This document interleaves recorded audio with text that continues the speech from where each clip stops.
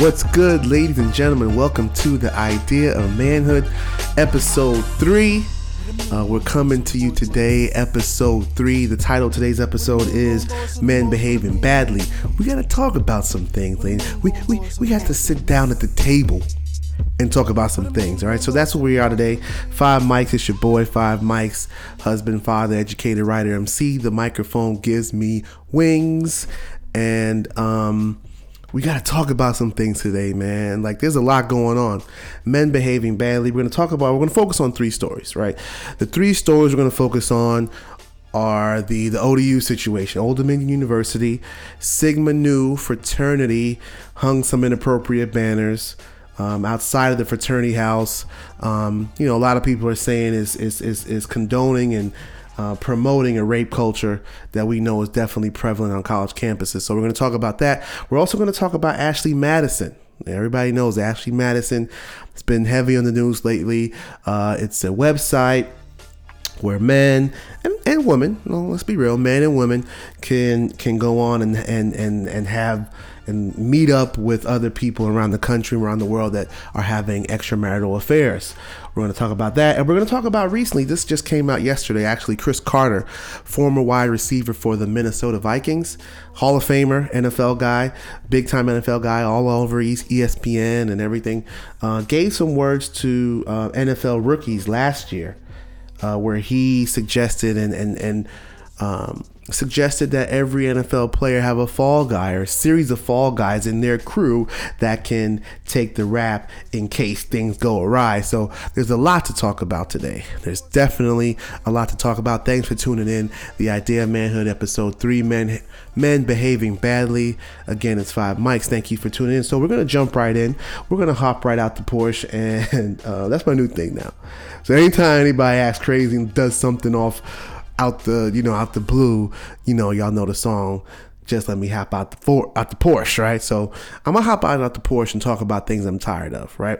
So for those that are just tuning in, if you follow me on Twitter or on Facebook, I sometimes just do rants. So I'll just type something that that's bugging me or something that's on my mind. So the segment is called I'm Tired, right? So just things I'm tired of. I wrote a poem about it years ago, and so just things I'm tired of. And you know what I'm really tired of for real right now? I'm tired of the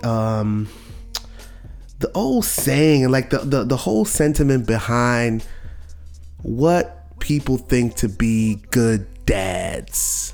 Like, oh, you're such a good dad. You know what I mean? And what I usually see people commenting on and talking about when they say, oh, you're such a good dad, is dumb stuff like, oh, you took your kid to the park. You're such a good dad. Oh, you put your daughter's shoes on this morning. What a good dad. I'm tired of that. Like, why are the expectations so low for dads and for men that are fathers, to such that the smallest thing we do, we're getting rounds of applause and pats on the back, and this general assumption that we don't know or we are incapable of doing the same things that mothers do, or so on and so forth. I'm tired of that, yo. Like, let me tell you a story. Like, my wife, we have a 9-year-old son and a 3-year-old, almost 3-year-old daughter. And when my wife was pregnant, she had to go to, the prenatal appointments with her doctor. And I made it a point. I say, hey, you know what? Every time she goes to the doctor, as much as I can, I'm going to be there. I probably was there for like 93% of them, right? And every time she goes, I'm going to go. Like, I have nothing to do there. I'm just sitting. I'm just observing. I want to be there. I'm going to be there. That's no one told me to do that. I wanted to do that. And every time I would go into the doctor's office, it was like Michael Jackson just walked in. Like, you know what I'm saying? Like, they just saw an alien with 35 noses walk in. Everybody was looking at me like, oh my God. Oh my, your husband's here? So it was 2 different responses. It was either like, oh wow, like, that's so awesome that you're here. So that was one reaction. And the other reaction was like, I wasn't there at all. Like I would totally be ignored or not even acknowledged when I was in the room. Like they would step over me like an old dirty newspaper that's been on the front step too long, right? And so it's just this whole concept, like the expectation for fathers and current, fathers especially that want to be involved, fathers that are proactive and intentional. The expectations for dads in general are so low that if you know your daughter's shoe size, you're a good dad. You know what I'm saying? Like, oh wow, you know what size shirt your son wears? Wow, what a good dad. Like for real, son? Like why do you feel like I can't know anything about my children? And the fact that anybody that approaches me like that, I'm already judging the heck out of you. Like I already looked at your whole situation and know that there's a lack or something in your relationship. Like I have people that come up to me like, yo, mostly women, like, I have to ask a question about your child, about your son or daughter. Do I need to ask your wife? No, you don't. Like, why do you just want to know if my son likes Cheerios? You need to ask my wife for that? For real? I'm tired of that. So, stop it. You know what I'm saying? Just stop it. It's a different day and time. And that might have been true, for fathers 30 or 40 or 50 and 80 and 100 years ago. But this is the thing. This is the thing that makes it so interesting, is that every single dad that I know, that I'm friends with, that's in my circle, whether it's the close circle, my distant circle, relatives, cousins, whoever, every dad that I know is so involved and so proactive and there. You know what I'm saying? I think what we have to recognize is that fathers are going to be there. Like what it means for a father to be present and intentional and an active participant in the parenting role, it looks different than what it means for mothers to be intentional and be there in the parenting role, because we're socialized so differently, right? And so, whereas a mother, might sit on the floor Indian style and talk to their son or daughter, in a certain way, fathers interact with their children in a certain way. And it doesn't mean that one is less than or one is more than, it's just different, right? But when it comes to parenting, there's one style that's expected and appreciated more, and looked at as a little bit more, just embraced more. And that's usually the mother style. And because of that, folks think like, oh, dads aren't present or whatever. Look, let me tell y'all something. Like, mothers and fathers, like, find out they're having a baby at the exact same time. Usually, give or take. You know what I'm saying? Like, or the point where a mother becomes a mother and a father becomes a father are exactly the same. Like the point of conception is exactly the same for both people. So why is it? And this is what I always tell new dads, what I always tell new moms, is that like just because you're a woman or you're a mother doesn't mean that you are automatically by nature or by birth a better parent. Like there's being a better parent, like that whole concept is antiquated and divisive. It's not necessary. You know what I'm saying? Especially in a relationship with two people that are there in the same household. When you have, a dad over here and a mom over here, okay, that's a different scenario we have to work through and talk through.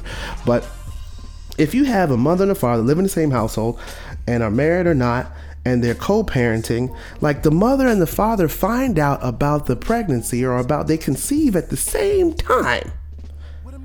But for some reason, dads, and this is where I fault dads sometimes, give their power away and divert all of the energy of parenting onto women. So I think historically women have just had to, take the brunt of that.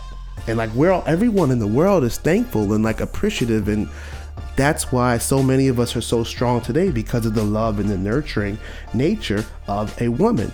But times are different now. Like, there's so many points now where fathers want to be there, but the way that fathers are there look different than the way that mothers are there. And we can't like put this value on like this style is better than this style, because if you know anything about parenting, anything about relationships, anything about how this world works, regardless of who your spiritual high power is, you know that it's all about balance. And if a relationship or a parenting relationship, or a mother father, man woman relationship is off balance, it's not going to work, period.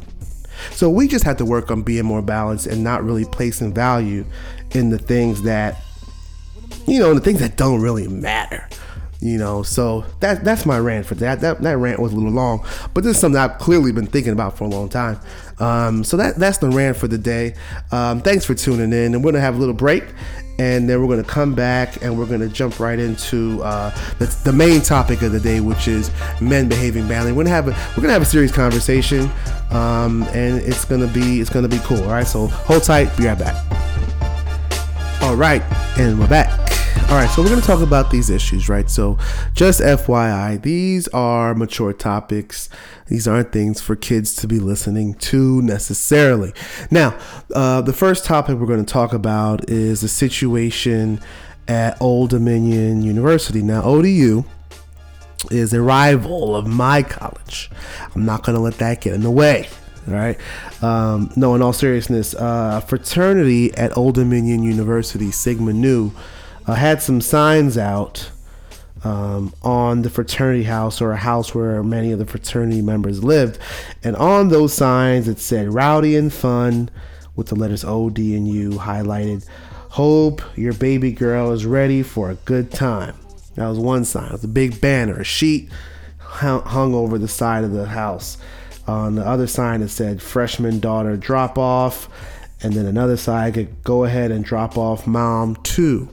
Now, these are, of course, three very distasteful signs that are implying certain things, and that many feel promote a rape culture that we know that is prevalent not only on college campuses but in the United States in general. Kind of this common, boys will be boys mentality of many college campuses that we know is not appropriate, right? So I used to work on college campuses, and I worked on many college campuses on the East Coast. And, if I'm a staff member on this campus, I'm walking up to the door. I'm going to tear these down. I'm going to talk to whoever's there, make sure, that there's something immediate that happens. Now, maybe these guys were off campus, which I think they were. But imagine being a student, imagine being a father and a mother driving your daughter on campus and seeing these kinds of signs. Like, what kind of message were these guys intending to have, right? And so now we know these guys are 18, 19, and 20 years old. And, when we were that age, we all made those kinds of mistakes and not really thinking through our actions all the way. That doesn't excuse what we do. It doesn't make things okay. But what I think is a more important question to ask and to try to answer is why? Why do these guys think that it's okay to put this kind of message on such a public form, in such a public way, in an explicit way? Defaming the name of their fraternity and the university without much thought. It took probably a good 2 hours to make these signs for them to put up. And in that time, where there's so much like drunken frat boy party, like, oh, this is going to be awesome. I want to write this letter, and just no thought. So why is that? And I think when we talk about boys and men and issues of manhood, I think we have to talk less about the what, like what these guys are doing. I think we have to talk about the why. If we're going to get to a point where we are addressing behavior and addressing why certain things are happening or why other things are not happening, we have to look at the why.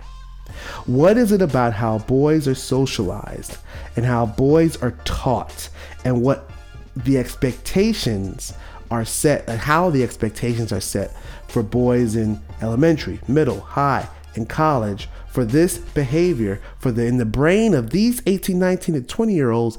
They thought this was okay. There's guys in the picture hanging out on the signs. It's not like they were afraid or thought that there would be any repercussions. Why did they think this was okay? What is it about how we raise boys and some of the socialization pieces, how we socialize boys, that made them think this was okay, right? So we understand that there's this, culture, this rape culture on campus. Now, I don't know if these guys, while they're making these signs, are like, you know what? We are going to contribute to the rape culture and make these signs. I'm not sure if there are many people in our society that would think that deviantly and go ahead and produce like this. They probably didn't understand how their actions were contributing to this culture. And that, to me, is the bigger issue. How are we and how can we have conversations with young men, not the month before they go away to college, but the years and from the time we're 3, 4, and 5 years old, about respecting women, about understanding that our privilege as men can cause our messages to be misconstrued or to be thought to be more violent or more aggressive than that we intend them to be. So I think that's a deeper conversation that needs to happen, and we need to be explicit about our conversations with young boys about these issues. It can't happen when they're 18 years old. We know about habits. We know when our habits are formed. We know that most of our development happens by the time we're 12 years old. So in terms of our brain and our behaviors and our habits, we can't expect these kids to get on campus and suspend them and think that the behavior is going to change from the 12 or so guys that lived in this house. Along those same lines, right? So we're talking about the why. Why are these certain things happening the way that they're happening, or why are young men and boys acting in certain ways? So we had the situation with Ashley Madison, right? So we know that the Ashley Madison website is designed for men and women, not just for men, but for men and women to have a discreet, quote unquote, extramarital affair using this online, discreet, quote unquote, again, Facebook type of interface, where you set up a profile, you meet with someone across the nation or whatever, for an affair, for sex, right? Let's be real. These aren't guys going out there that want to talk about their problems, for the most part. These are guys that are meeting up for sex or some sort of physical interaction, right? And so, again, looking at the situation from the angle that I'm looking at, why do certain men feel as if this is okay? Like this is their only outlet to get their needs met. We can't be naive enough as a country. We can't be too naive to think that, these are guys, guys are going to be guys, and, guys are dogs, and, they're going to do what they're going to do. Now, listen, if we're going to have a serious conversation about this, then we have to acknowledge certain things about the way that guys are indoctrinated and the way that guys are talked to when it comes to sex from a young child, from a young man or woman, from a young man, so to speak. So how are we talking to young boys about sex? How are we talking about sexual appetite to young boys and to young men when it comes to their relationships? You can't start talking about that once you get married. It's too late by that point. Couples have to have conversations during the dating process, during the courting and the engagement and through the marriage or whatever it is. You have to have conversations about what each other need. Now, there's going to be a small percentage of men and women whose needs are completely 100% met at home, whose sexual fantasies and desires are all, are all met and it's all good, but they still go out and do things like that. I'm not talking about them. To me, I think that that's a small percentage. What I think and what I see and what I've seen in, friendships and relationships around me is that guys as well have certain needs, right? We all know and understand and can spit backwards and forwards what women's needs are. As we have Oprah, we have Dr. Phil, and we have everybody that's been telling you how important it is for women's needs to be met, right? We have an entire nation of women that have been completely following and fawning over the 50 Shades of Grey phenomenon, right? This was a situation where women had an outlet. They had a sexual and whatever it is, a physical, emotional, sexual outlet. They could read these books and their physical and sexual needs, many of them were met. And I was like, I could just imagine these two people, this one lady getting choked out by another man, and that's sexy and that's great. We're not going to talk about the content of that and why that was okay for millions and millions of men and women. We're not talking about that. We're talking about the fact that a woman can sit down with a book, open it up, and have certain needs met. Now, with men, can't necessarily just sit down, read a book, or just turn on a website and have their needs met. And all I'm saying is that when you enter a relationship, you have to know what that outlet is for your partner, man or woman, really. But we're talking about men in this situation, right? So if you are in a marriage or in a relationship and don't know what the sexual desires or fantasies or what the appetite is of your man, you are losing off the top. Like, if you don't know, if you can't say, you know what, if you're in a relationship, you're like, hey, you know what, my man, because a lot of times for men, when it comes to sex and when it comes to intimacy, physical intimacy, it's about, sorry ladies, this might hurt to hear, it's about the number. Like, it's about, okay, I need to X, Y, and Z times a week, or I need to A, B, and C, 3 to 4 times a month. Whatever that number is, I like to say, for your health, you got to know your number. You got to know what that number is for your man. And if you don't, you're losing. Look, son, I'm telling you, I'm not making this up. I'm not being facetious. I'm not trying to cause controversy. I'm just saying that if we're talking about sexual intimacy with men, there's certain things that I don't think women have been are expected, or might feel like, oh, I don't, what I have is good enough. Whatever I want to give it to him is when he's gonna get. Hey, you could keep thinking like that. Okay, you can keep thinking like that, and we can keep having millions and millions of men signed up and registered with Ashley Madison, looking for physical intimacy outside the relationship. Now you got to think about these guys.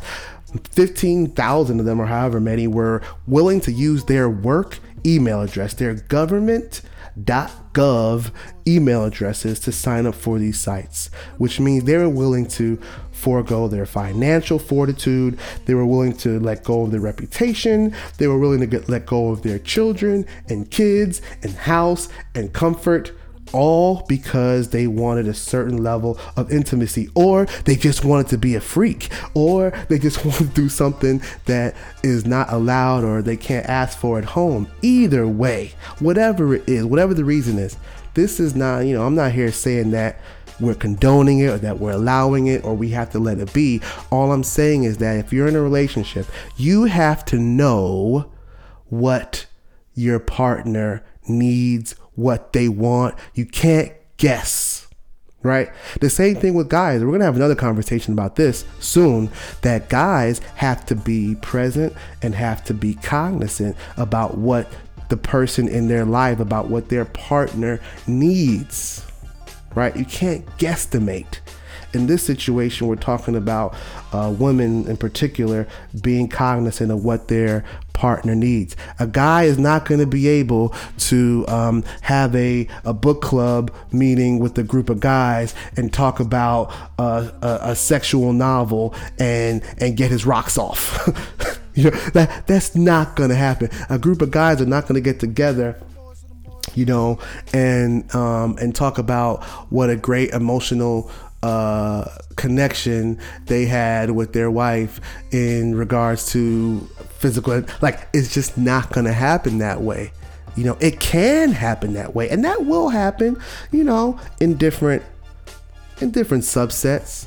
But in terms of the physical nature of men and how we are wired, and not necessarily even wired, how we are trained and socialized in this society, and the images that we see from the time we are young, and the relationships that we are expected to have with women, and starting from our first friend in kindergarten, whatever it is, those expectations and those relationships are such that when it comes time for us to get into a marriage, which is a lot of times why men scurry from commitment, because it's not just committing to one person that's scary. It's committing to the idea and the ideal that your needs aren't going to be able to be met with the frequency in which you are used to. And that's really important. So that's it. We're going to take a little break. I know it's a little heavy, but hey, look, I'm not making this up. This is not just me speaking. This is not my own personal experiences. These are experiences that I've gained from talking to a lot of my friends and reading lots of stories online. We really have to be more in tune with what men need in their relationship, especially when it comes to the physical interaction. But we'll be right back. We got one more issue to talk about with the whole Cris Carter thing in the NFL, but it's going to be great. So tune in, and we'll be right back. Peace. One more again. So last but not least, going to talk about real quick the situation with the NFL. Cris Carter was making some remarks to NFL rookies last year, where he said that every NFL guy needs to have a fall guy, basically implying that, hey, look, we know you're going to get in trouble. We know you're going to end up doing some crazy things.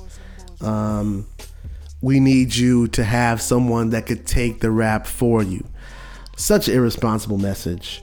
Especially as a father that's raising a young man that is into athletics and watches football and loves football and wants to be an athlete so bad.